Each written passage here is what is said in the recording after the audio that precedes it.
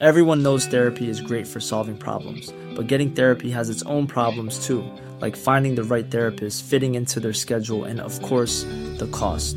Well, BetterHelp can solve those problems. It's totally online and built around your schedule. It's surprisingly affordable too.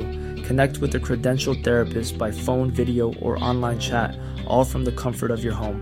Visit BetterHelp.com to learn more and save 10% on your first month. That's BetterHelp, H-E-L-P. Ready to pop the question? The jewelers at BlueNile.com have got sparkle down to a science with beautiful lab-grown diamonds worthy of your most brilliant moments. Their lab-grown diamonds are independently graded and guaranteed identical to natural diamonds, and they're ready to ship to your door. Go to BlueNile.com and use promo code LISTEN to get $50 off your purchase of $500 or more. That's code LISTEN at BlueNile.com for $50 off. BlueNile.com, code LISTEN.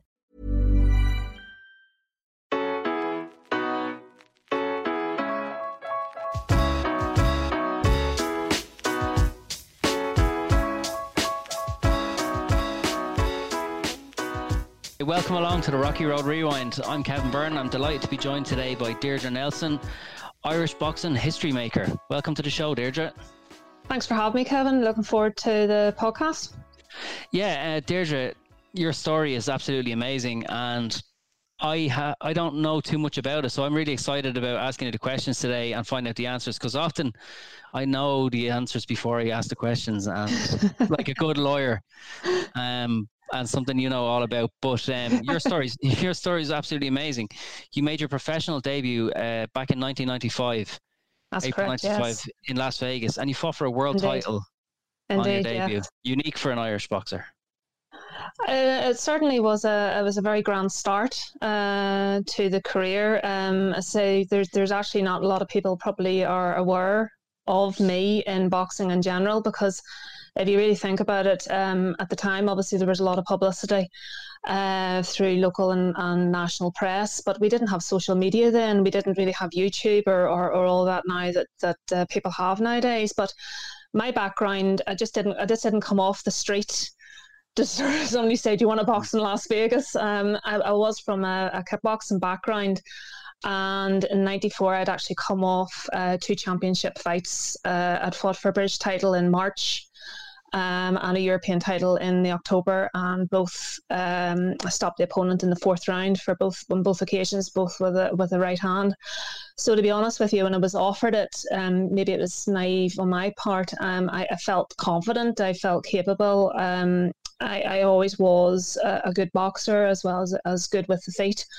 And I just thought, it's a tremendous opportunity. I mean, Las Vegas is the pinnacle of any fighter's career, and goodness gracious, I mean, to get it in your very first one, I thought, well, the only way is up, but it consequently didn't turn out that way. But yeah, well, I'm sure we'll discuss every aspect of it over the course of this podcast.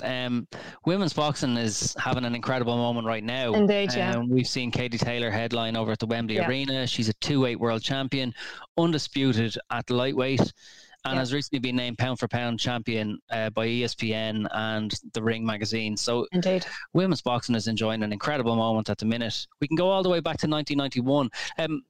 Trailblazers in women's boxing. There's a lot of women who get credited, like from the Barbara Buttrick era, who actually promoted your fight in Las Vegas, to Deirdre Gogarty, the first well-known Irish boxer who came ahead of you. She made her debut in 1991. We've Jane Couch, made her debut in 1994. And in 1995, you find yourself on an all-female boxing card over in Las Vegas.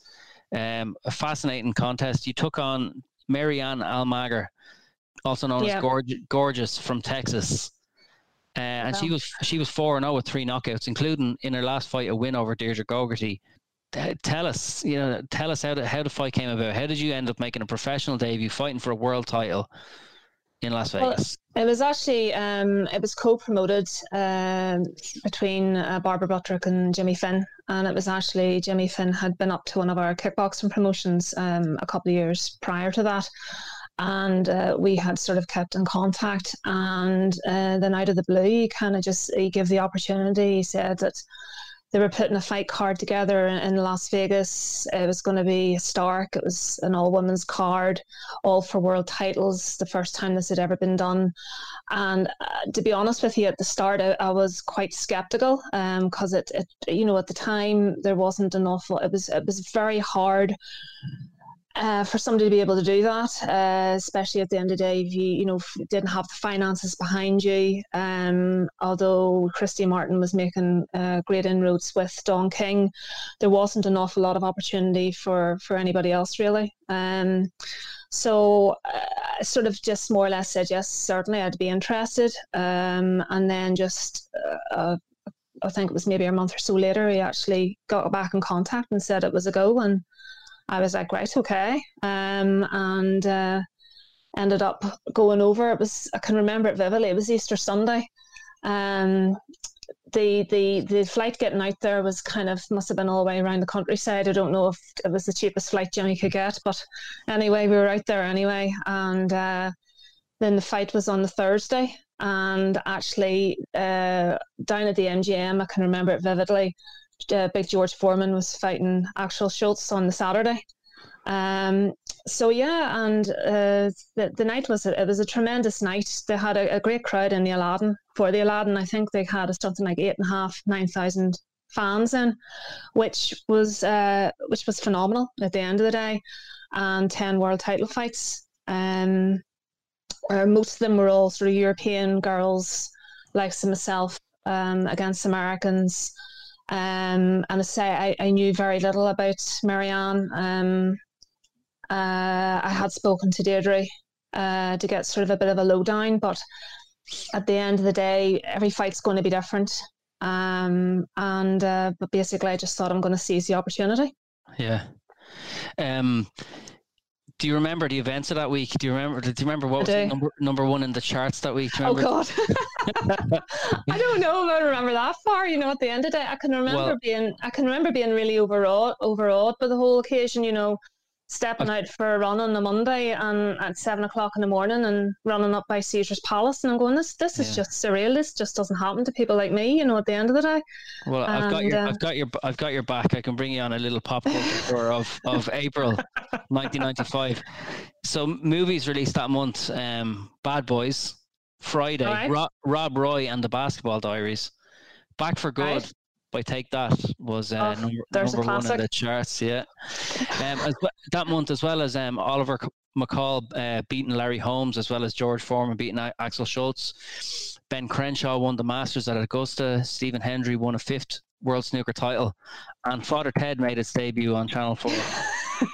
I think out of all of them, probably the Father Ted is the most notable, isn't it?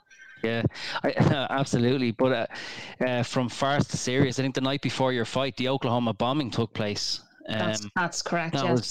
Yes. Do you remember that sending reverberations? I remember it vividly, actually. It was just like a bolt out of the blue. I was just in a state of shock. I can remember seeing the newspaper reports and the devastation that had been caused.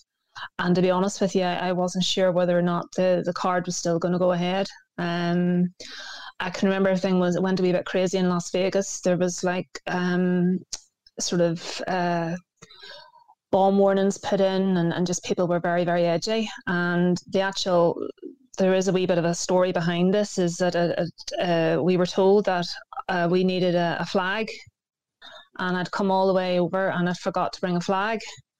So my other half went up to the shops in Treasure Island and to get a flag, and he was actually able to get the one and only Northern Ireland flag in the shop in Las Vegas, which I was quite surprised about. And I can remember coming back and just watching the news, and there was a bomb scare in around that area. And if you can imagine, at that time, obviously the troubles were going in Northern Ireland and so on and so forth. And Stephen came in, and I had to say to him, I says, did you see? I says, yeah, I seen a bit of commotion going on. And I don't know if it's because I'm from here or not, but I said, you didn't speak to anybody, did you? Because he has to hear the accents, you know. He says, I did, you know. And here's me, oh, Jesus, we see the doors going to come in at any moment, you know. But thankfully, you know, obviously everything was okay. But yeah, it was it was very surreal and terribly, terribly sad time. Yeah. And tremendous loss of life. And when you do hear the stuff going on, the remembrance stuff, it kind of just puts a tinge of sadness on it all, really, at the end of the day. Yeah. Was there good camaraderie among the women boxers at the time? Because there was a lot of, like, I remember Jane Couch talking about the battles she went through back in Britain. She was labelled a freak and a lesbian, and she was just constantly pilloried. And now you're at an all-women's boxing card. Were the women boxers close? Was there a sisterhood there? I would have said that actually almost went down European-American lines, really. The Europeans all tended to stick together and the Americans all tended to stick together. But we were all sort of polite and civil with one another. But it's difficult, Kevin, because, if you're going to fight somebody a couple of days later, you don't want to be your best pal, at the end of the day. So you keep a very respectful distance, but at the same time, you're not rude. But as I say, obviously I knew Deirdre, and we would have sort of hung out, and then of course Regina Hamlick from Germany was there, and Danielle Summers, who I had actually encountered then in one of the World Kickboxing Championships. So I did know some of the people there, but I think as well as that, we're all sort of kind of caught up with the whole events leading up to that. At the end of the day, that you don't really have an awful lot of time, and you're trying not to take your eye off the ball, really. At the end of the day. So who was your coach going into this world title fight? Well, the irony was my coach was my better half, my fiance of since 1984. At the time, 11 years in at that stage, because he'd been my coach in kickboxing. So it made perfect sense for him to be my coach in boxing. I trust Stephen impeccably, and at the end of the day, I think you have to have that trust that somebody has your back and has your best interests. He'd done boxing as well, although it was amateur. Very good kickboxer as well, and he knew the sport inside out. So I trusted Stephen's judgment in it. You entered the ring and you had a great costume, all pink, ready to go. And Marianne, pink. You sure it was pink? I think it was black. No, I wouldn't wear pink. You haven't watched it back in a long time, have you? No, I've never watched it back, Kevin, so I doubt it was in pink. No, I doubt it was in... Oh, you know what it is? It was probably purple. Probably purple. It's the shade of the old YouTube tape I watched back is... I'm colourblind. It's too late to say that, is it? Purple. Purple is more accurate, is more correct. Yeah. You haven't watched it back, though, all these years later. In preparation for this podcast, they asked you to watch it back, but you said you wouldn't. I don't blame you. Well, not that I don't blame you, but why is that? It's so long since it's a famous moment in your life. Well, let's discuss the fight first from what you recall. So you get in against Almaguer. There's a height difference. You're taller. You're longer than her. What's the game plan? Keep her on the end of the jab. Fight tall. 1-2. It was, yeah, and I know she had trouble making the weight as well. And basically, she really battled to make it. I didn't have trouble making the weight, and actually, the irony was when they weighed me in the day after being weighed in, I actually had lost weight. So I was like, well, there's a first. It was just basically to keep the range, because somebody who's obviously automatically going to be taller, you can't afford for somebody to let them come in on you, because you lose your advantage. At the end of the day, keep them on the outside. And I was conscious of the fact that with her being a southpaw, it can tend to nullify the jab of an orthodox fighter. So to try and use the right hand as much as possible. It is actually quite difficult for me because I'm left-handed. So technically I should be a southpaw, but Stephen refused to train me as a southpaw. Well, actually, he tried me in both stances when he was teaching me, and thought I was better as an orthodox fighter. So at the end of the day, I always tended to throw an awful lot of jabs anyway. But as from recollection, bearing in mind it is quite a wee while ago. At the end of the day, I can remember it was a pretty even first round. By all accounts, the judges had me ahead on the scorecards, which at the end of the day, with the first round, really tells you nothing about the fight. And then in the second round, I think halfway through that, I just thought, you know what, I'm tired of chasing her here. I'll let her come to me, which probably goes against everything that you should do. And I can remember So I'll just do a wee bit of work off the ropes. And literally, as from my recollection, you probably, because you've seen it, so you'll be able to tell me if I'm right or not. She literally threw 3 or 4 punches, and I was about to counter back. And before I knew it, the referee had stepped in and called the fight off. I actually thought that he was maybe separating the two of us. And the next thing I can remember is he was taking the gum shield out of my mouth, and I was kind of like, what's happening? And at the end of the day, and I can remember it vividly as well, that in that kind of a moment when it happened, these cameras just zoomed straight into my face, just to try and get the reaction. And I can remember the crowd was booing, and I was just like, surely this isn't happening at the end of the day. But unfortunately it did, and the rest is history. So that's one of the reasons why I really don't want to watch it back, to be honest with you, because it didn't really give me a lot of happy memories, Yeah, sorry for walking you down memory lane on that score. Yeah, I think you're if you haven't watched it back, your memory is pretty clear. There's a sharp punch landed kind of in centre ring, and you move back to the ropes, cover up, and she lands a couple of punches, a couple land on the elbows and gloves, and before you know it, the referee Mitch Halpern has stepped in and he's taken the gum shield out of your mouth. To be honest with you, Kevin, you say she hit me with a sharp punch. I felt nothing. At the end of the day, I honest to God, I didn't. I was told that she was a hard hitting puncher. She was a puncher, and I didn't. She didn't intimidate me in any way. Do you know what I mean? But you have your adrenaline going anyway, so you naturally don't feel a lot of the stuff at the time. I think you get worried if you do feel it at the time, because that's not a good thing either. I suppose the accusation against the referee Mitch Halpern was that he jumped in far too early. Do you think was your feeling at the time, and your coach's feeling, that possibly because it was a women's boxing match, he was trying to save you from punishment, but at the same time, you're a professional boxer and you're able to withstand punishment, and maybe he wasn't experienced enough or something to be refereeing a women's boxing match? I honestly don't know. Only Mitch can answer that question, to be honest with you, Kevin. He was a very experienced referee. He knows the score. You can maybe correct me if I'm wrong, but was I right? Did he referee the Holyfield Tyson Holyfield one? Yeah, with the year. Lewis Holyfield, Trinidad De La Hoya, Barrera Morales won. He had I think 87 men's championship contests by the time he stopped refereeing. Well, so at the end of the day, if you've ever seen the Morales Barrera fight, especially the first one, that's an absolute war. At the end of the day, and I don't know if it would be right for me to say that's obviously his inexperience in refereeing women's fight was the case. It certainly seems that way. It's difficult we can't put the man's motivations in context. He's no longer with us either, unfortunately. No. But you were not happy about the stoppage, and people in the crowd were not happy about the stoppage either. Disgusted, devastated. How upset were you? Your professional debut, world title fight, and you're stopped while you're unhurt. I was crushed, Kevin. I really was. I thought I was going to go in and conquer the world. I really did. It's not the first time that I'd actually ever taken a fight for a title fight. In my first fight, my first ever fight kickboxing was an Irish title fight down in Kilkenny.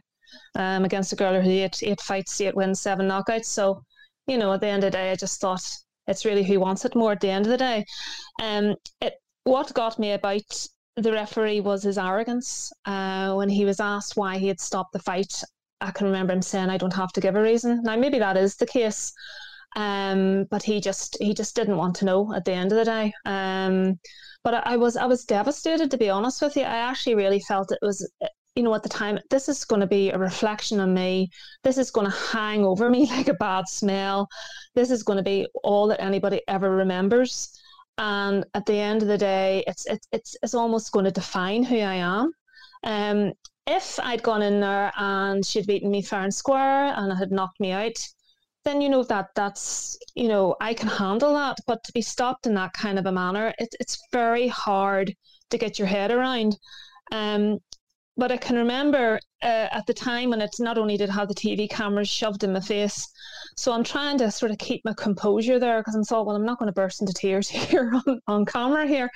But my other half kind of threw a bit of a strop, and whenever the referee had said, I don't have to give you an answer, he kind of threw the ice bucket at him, and it didn't really go down too well. And I can remember the ice bucket landing in the judge's laps. And all I could think of was, in the name of good God, I'm having a devastating moment here, and you're throwing a hissy fit. So all my focus on before anything else happened was actually to get Stephen out of the situation. I can remember grabbing him and going, would you come on? Would you come on? You know, at the end of the day, and just literally just shoving him up the corridor. I just wanted to get away. I just wanted to have that bit of a privacy. And I can remember just letting rip in the changing rooms, and then just the tears started. And I can remember Transport Sport wanting to get an interview, but it took about an hour for me to be able to compose myself. And then I had the interview because I felt it was important to try and get my side of the story across. But the irony was, I can remember that prior to going out, I'd been asked to go on a Northern Irish chat show. I'm not going to name it at the end of the day, but it was a very well-known one. And I thought, oh God, this would be great, you know, at the end of the day. And they rang us to find out how the fight had gone. And it was Stephen answered the phone, and he says, well, did she win or lose? And he says, well, she lost, but let me explain. He says, oh, that's all right, we don't want her on anymore. And I was like, well, sod you at the end of the day. No. So then I just thought, oh, this is a nightmare. I'm just, you know, I actually tried to get a flight home the next day.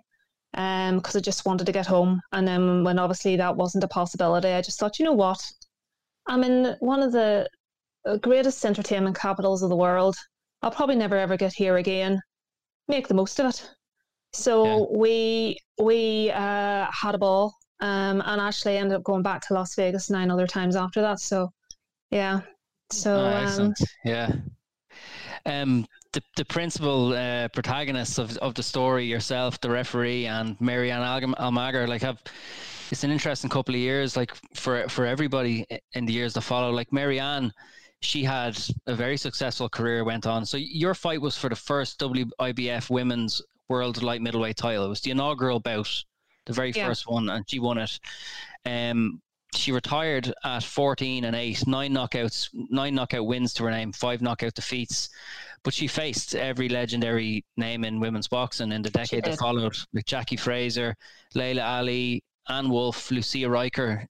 She'd lost to them all, but she had a win over Deirdre Gogarty, another Hall of Famer.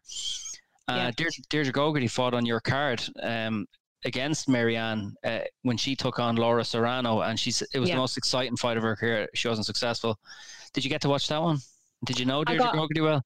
I did know Deirdre. I wouldn't say I knew her really well, but you know, we'd obviously had been chatting in the lead up to the fight. A fantastic girl, just an absolute legend. Extremely talented boxer. And at the end of the day, she fought hard to be able to fight here, but obviously had to uproots and go to the States to be able to carry out what she wanted to do here. And I can remember it was an exceptionally hard fought fight with Laura Serrano. Laura was an exceptional fighter as well. It was a very well matched fight. But I can remember at the end of the day, she just was too strong for her in the end. But it was a thrilling fight, and I was a bit of regret for myself. I just thought to myself, you know, well, there's showing you exactly what women can do. But yet I wasn't given that opportunity to do that. But you know what? I was tremendously proud of all the women on that night. I think we acquitted ourselves with the plume, and I thought that it would be a springboard for the sport in general, but unfortunately that wasn't to be the case. Yeah. The referee's fate was particularly tragic. 2 weeks after your bout, he officiated at a men's boxing match, a WBC junior lightweight title fight between Gabriel Ruelas and Jimmy Garcia. Garcia died after the bout. And I believe the referee had spent the entire night in hospital with him, you know, waiting to see if he'd be okay, and he wasn't. He died. And 5 years later, the referee himself just as the referee Richard Green had after Duck Koo Kim against Ray Mancini, he killed himself. But the referee of your fight and the Gabriel Ruelas against Jimmy Garcia fight, Mitch Halpern, he killed himself as well 5 years later. He did, yeah. He did. That's just tremendously sad, to be honest with you. You know, at the end of the day, there's obviously been an awful lot of things going on, and it's just terrible that anybody would feel that they've no other way out than to do that, and you wouldn't wish that on anybody, you know, at the end of the day. I suppose pre-internet world, were you aware of this, that this had happened? The man who'd kind of had a central, if very short-lived, but a central kind of role in your life? And I wasn't aware of the fight 2 weeks after, which at the end of the day, you know, knowing that, you could probably say, well, then maybe at the end of the day he was acting in my best interest, you know, because he could have said, well, look what happens whenever it goes the other way. I personally, for me, it was a premature stoppage. But I was aware that he had taken his own life, and you know, I was surprised actually, because he was doing exceptionally well on the boxing front, was refereeing many big fights, and it just shows you just don't know what's going on behind closed doors, really, you know. Yeah. Well, what was your initial experience like in women's boxing? Because we hear of the stories, and as a trailblazer yourself, and we've heard different stories from Deirdre Gogarty, Jane Couch, Katie Taylor about their first time in male gyms having to spar men who kind of took the piss out of them and said, "Oh no, I'm not gonna spar her." And like, so there's a great story like Deirdre Gogarty tells it. You know, there's a story about sparring a man called Kenny Weiss, who once upon a time had knocked out Jim McDonald. Bo Williford, Deirdre's coach, said to Weiss, "Don't hurt her." Instead, Deirdre Gogarty gave Weiss a black eye. But a Jewish kid, told her she was an alien, she'd never amount to anything. He ended up being her biggest fan. Katie Taylor's stories of sparring are kind of like the lads are going easy on her, and then they realise that they can't. She hits them, and it's hello. She punches harder than most of the fellas. Even Jane Couch says she'd asked for sparring initially in the gym, and they tell her to F off, you're a girl. They'd laugh at her. But eventually, you know, respect was hard earned. Even earlier on, you told me that, you know, your dad said you're the son he never had. Indeed, yeah. And there's just a pressure on women not to box, or there certainly was, far more so. How did you find a way to overcome it? I must admit, I was really fortunate. We were gymless, and I had a kickboxing fight in Beirut, and I needed somewhere to train. And we approached John Breen, who is an exceptionally well-renowned, well-respected trainer. And John says, certainly you can come in and use the gym. I don't have an issue with that.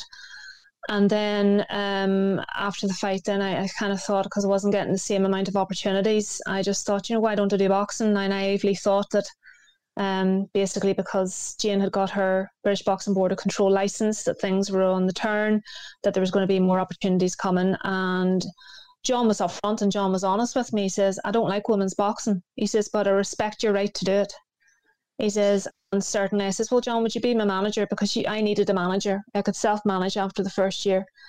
And he says, to get my licence, he says, not a problem, I'll do that for you. And so basically, John trained me.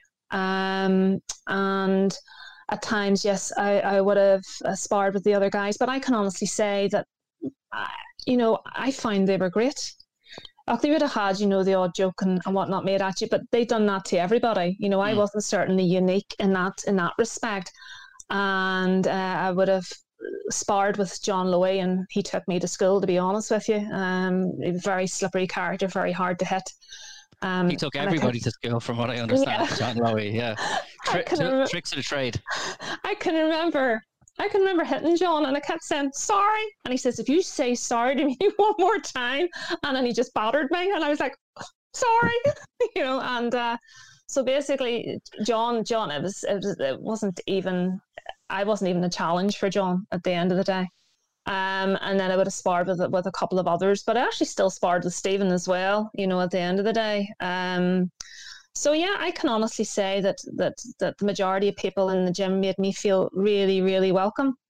And it was just people on the outside, not so much in Ireland, but just certain promoters in the UK just had my sexuality questioned on radio just out of the blue. And basically just had things directed at me. But it was nothing compared to what Jane had. At the end of the day, Jane had a higher profile. She was the first woman to win her licensing in a very controversial tribunal, if you'd say, because she was really, really hitting at the old guard and really hitting them where it hurts. And at the end of the day, so I'm very thankful to Jane because she paved the way not only for me but for everybody else to come after that.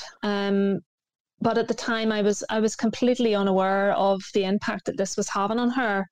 I just seen her having contests and just thought, oh, isn't she lucky, at the end of the day? And there was a certain amount of jealousy, but only after reading her book years later, and actually Jane's story is in my research, did I realise it had such a detrimental effect on her.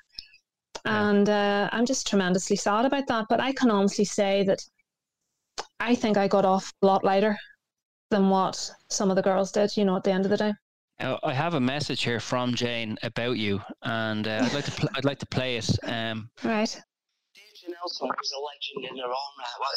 While I was fighting the authorities in England, she was fighting them in Ireland. So, you know what Deirdre's done for women's boxing, and she started in the kickboxing, I think, way before me as well. So, straight into a world title fight in the first boxing match. Absolute legend. Don't get enough credit, if you ask me. Oh, that's very nice. I'm surprised, actually, because at the end of the day, I'm actually really quite touched by that. Cause I do feel forgotten, but at the same time, I'm not going to start playing the world's smallest violin. It's hard because at the time we were being touted as a potential fight, so you kind of get that kind of distance between yourselves. That's very nice of Jane, and I'm deeply touched by it. I really am. And likewise, she's a legend herself, and tremendous respect for her. Yeah, because your names were linked together for a fight, I believe. So I have an article here from 2001 from the Evening Standard. Jane Couch, Britain's top female boxer, is having difficulty finding an opponent for next week's show at the Wembley Conference Centre. And if a suitable one cannot be imported in time, Couch is willing to create British boxing history by fighting a man. And then, 7 or 8 pars down, Couch was content to give away a stone and weight by fighting Belfast Deirdre Nelson, but says Woodward, I think her manager, the Irish girl wanted more than 9 days' notice for the contest. Well, you would for fighting Jane Couch, but I don't know how true that story is. There is some truth to it. The actual it was actually Tex must have been. I was speaking to John, so John was relaying it to me. I wasn't speaking to Tex directly because obviously John was my manager.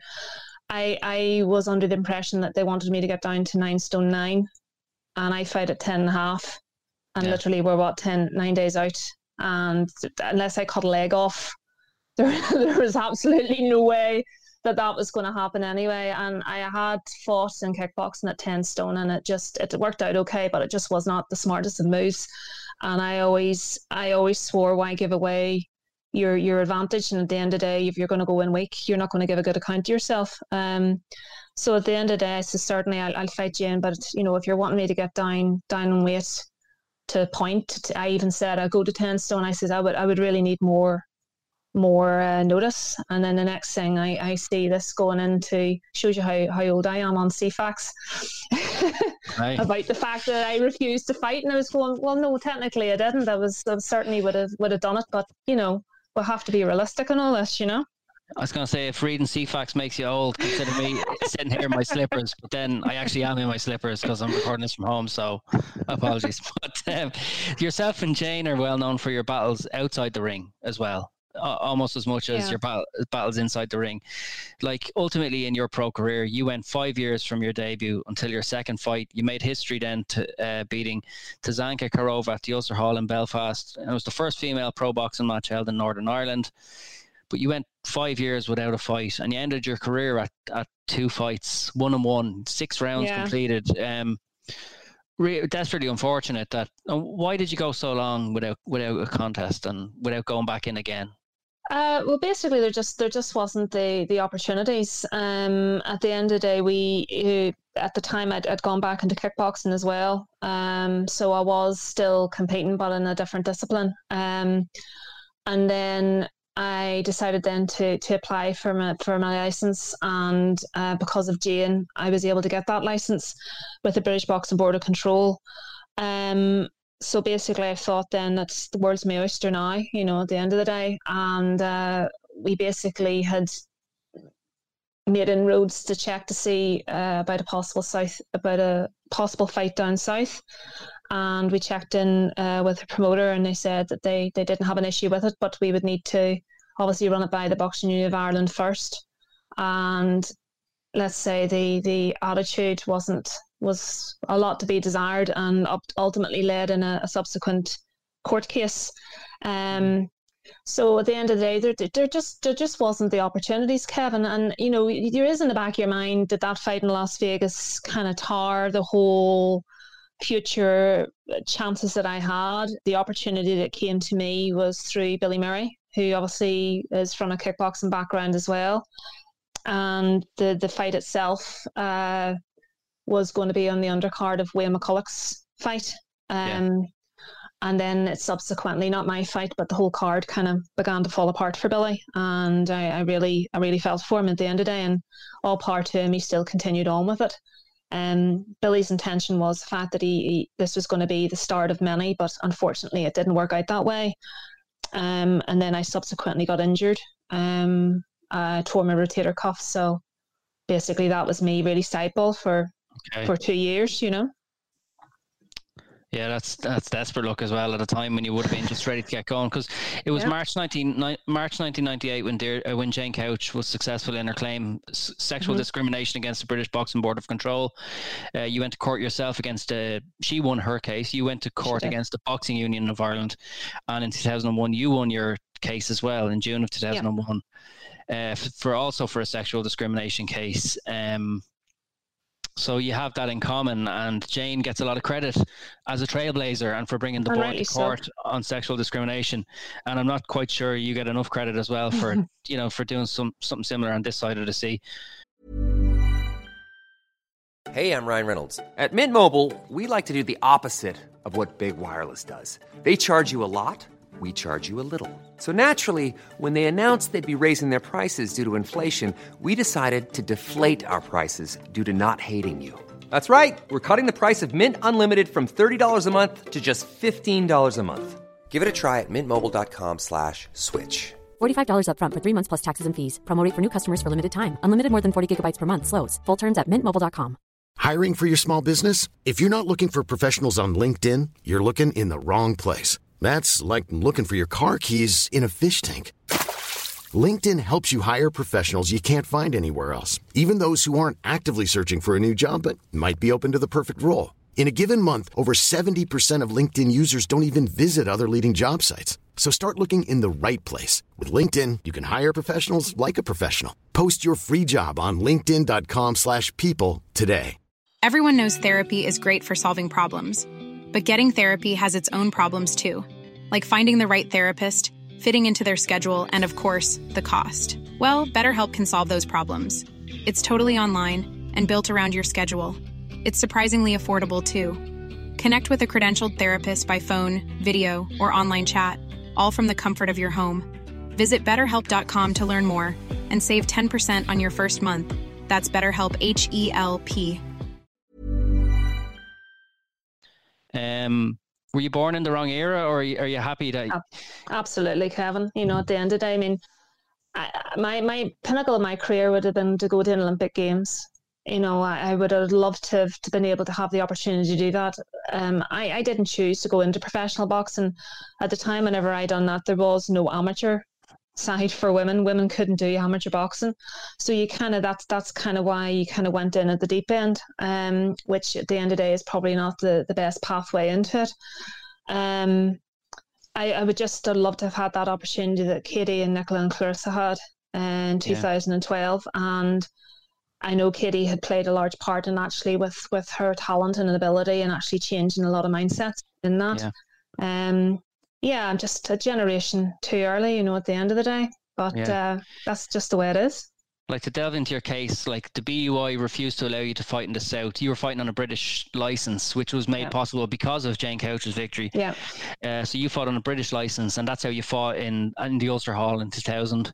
Yeah. The BUI's refusal to allow you to fight in the South was because they're waiting for the European Boxing Union to issue guidelines on women's boxing, and that effectively banned you from boxing from March until September, until the guidelines were issued. You challenged that, and based on those 6 months, you won your case. It's funny, you won your case in June of 2001, and within 4 months, the first, a very famous fight, the first sanctioned female amateur fight took place in Ireland between Katie Taylor from Bray and Alana Murphy from Belfast.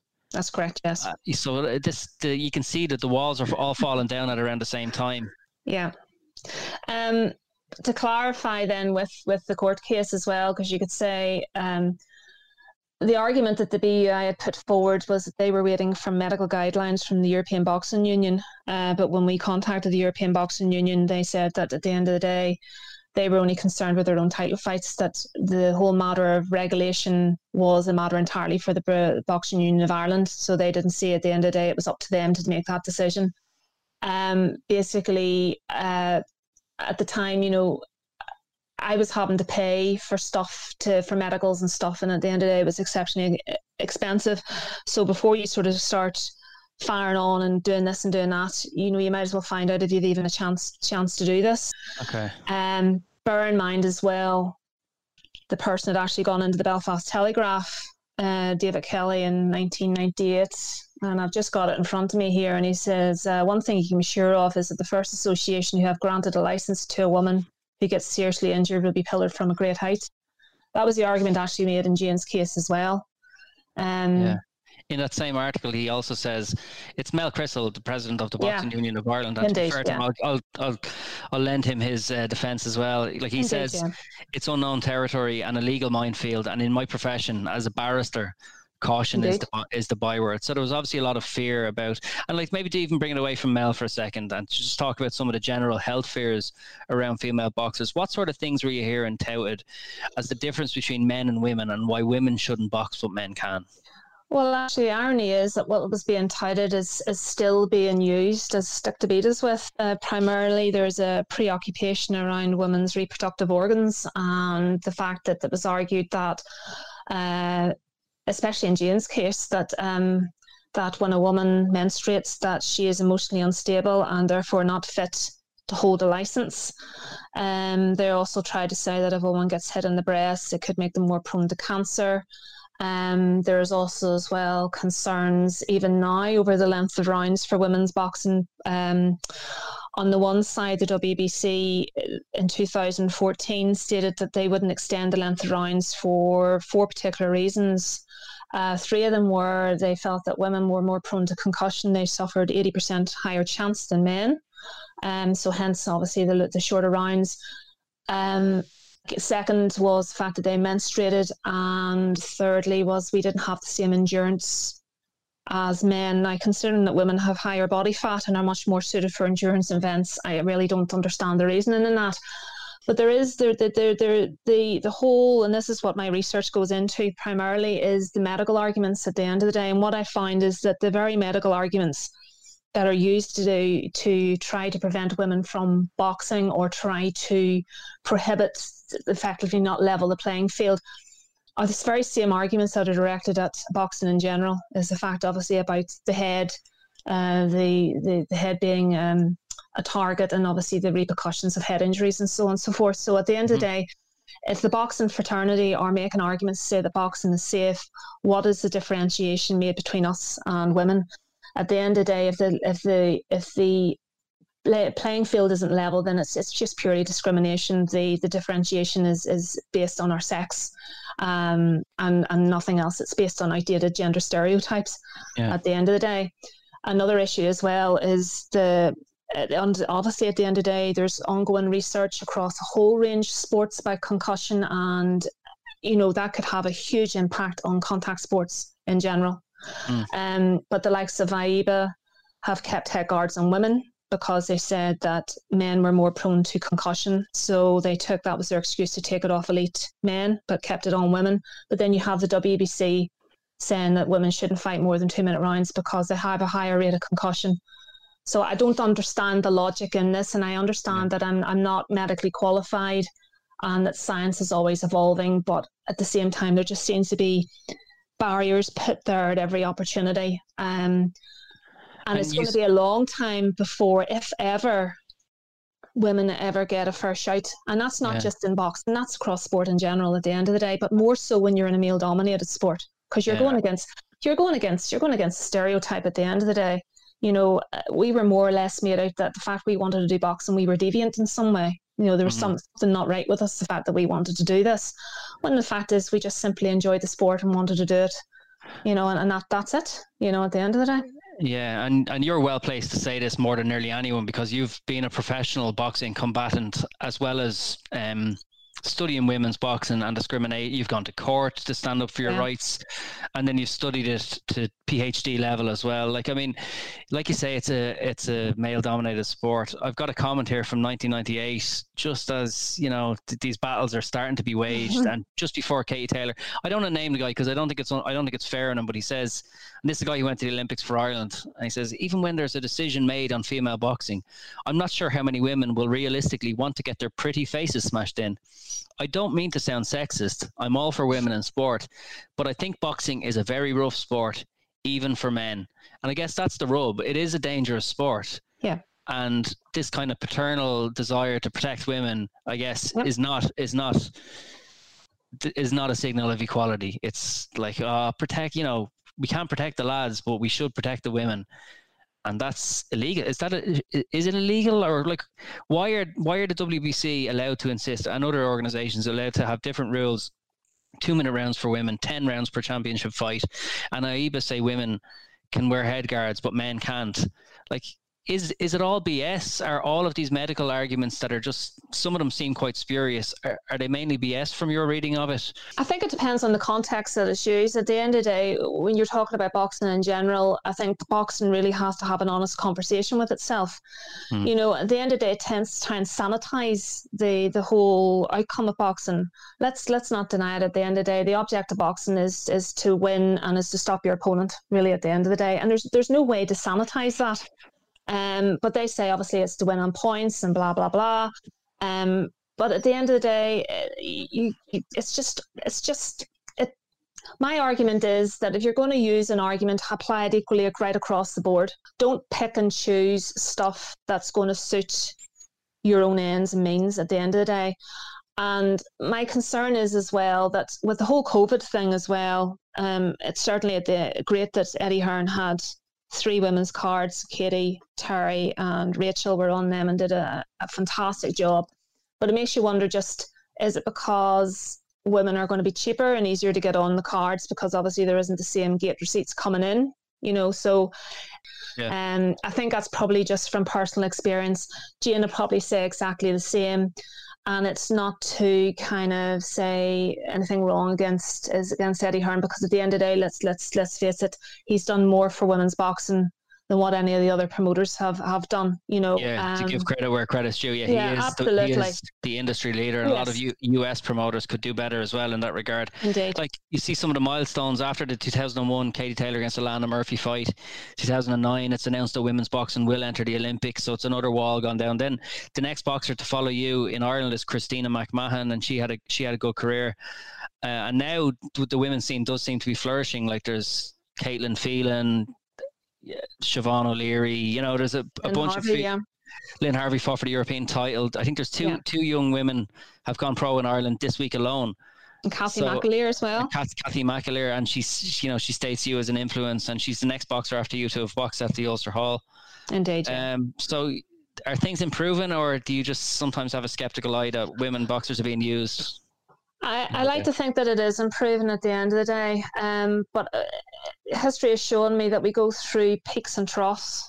That in the 70s, you obviously had Jacqueline Gart, Marion Tremor, Kathy Davis. They were the trailblazers then. Then once they go, there's that lull. Then they had the likes of Jane, I wouldn't even say myself, because with 3 fights you can't really say you did very much. Lily Ali, Christy Martin. But again, it's maintaining the momentum of that. You know, so when the likes of Katie goes, who's going to come up and take the mantle after that? I like to think that the situation has changed and there's sufficient talent coming through. My argument was that you have to be able to obviously have the grassroots sport developed in the amateur side. So the girls are getting the experience and getting the opportunities to come through there. And as the Independent said in 1998, the biggest battle for women's boxing is credibility. So at the end of the day, if the girls are given the opportunity, given the right amount of training, and it just shows you on Eddie's card, they can acquit themselves as well, if not better than the men. So hopefully at the end of the day, this is going to be a turning point. But when you have different issues that are ongoing in the background, it kind of looks a bit like window dressing, you know. So until that's all properly resolved, who knows, Kevin? I really hope I am wrong. Yeah. Really, at the end of the day, I really do. I speak, like, I'm a boxing fan. Like, I do the podcast and I've written articles and stuff. But I think looking ahead to the Irish Elite, for instance, the fights almost you look forward to most at the minute are women's boxing bouts. So Christina Desmond against Gráinne Walsh, or Kelly Harrington against Amy Broadhurst. I'm more excited about the prospect of those fights than some of the men's bouts, nearly all of the men's bouts. So I think we've come a long way, hopefully in a short enough space of time, and the future is looking good. Deirdre Nelson, thanks so much for joining us. A trailblazer in your own right, a winner in and out of the ring. Thanks so much. Thank you, Kevin. I appreciate the opportunity. Thank you very much indeed.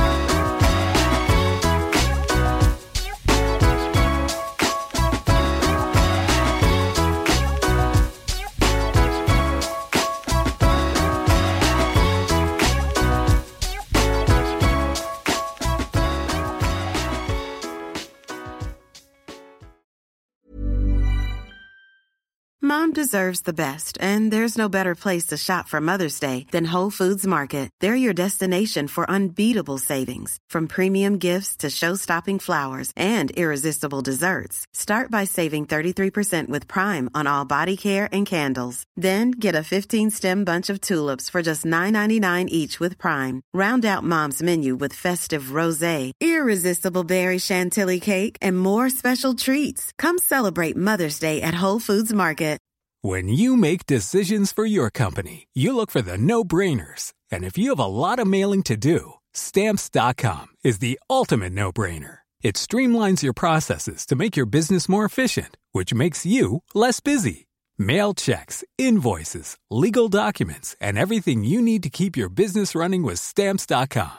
Seamlessly connect with every major marketplace and shopping cart. Schedule package pickups and see your cheapest and fastest shipping options from different carriers, with rates up to 89% off USPS and UPS rates. And with the Stamps.com mobile app, you can take care of mailing and shipping wherever you are. Make the same no-brainer decision as over 1 million other businesses with Stamps.com. Sign up with code PROGRAM for a 4-week trial, plus free postage and a free digital scale. No long-term commitments or contracts.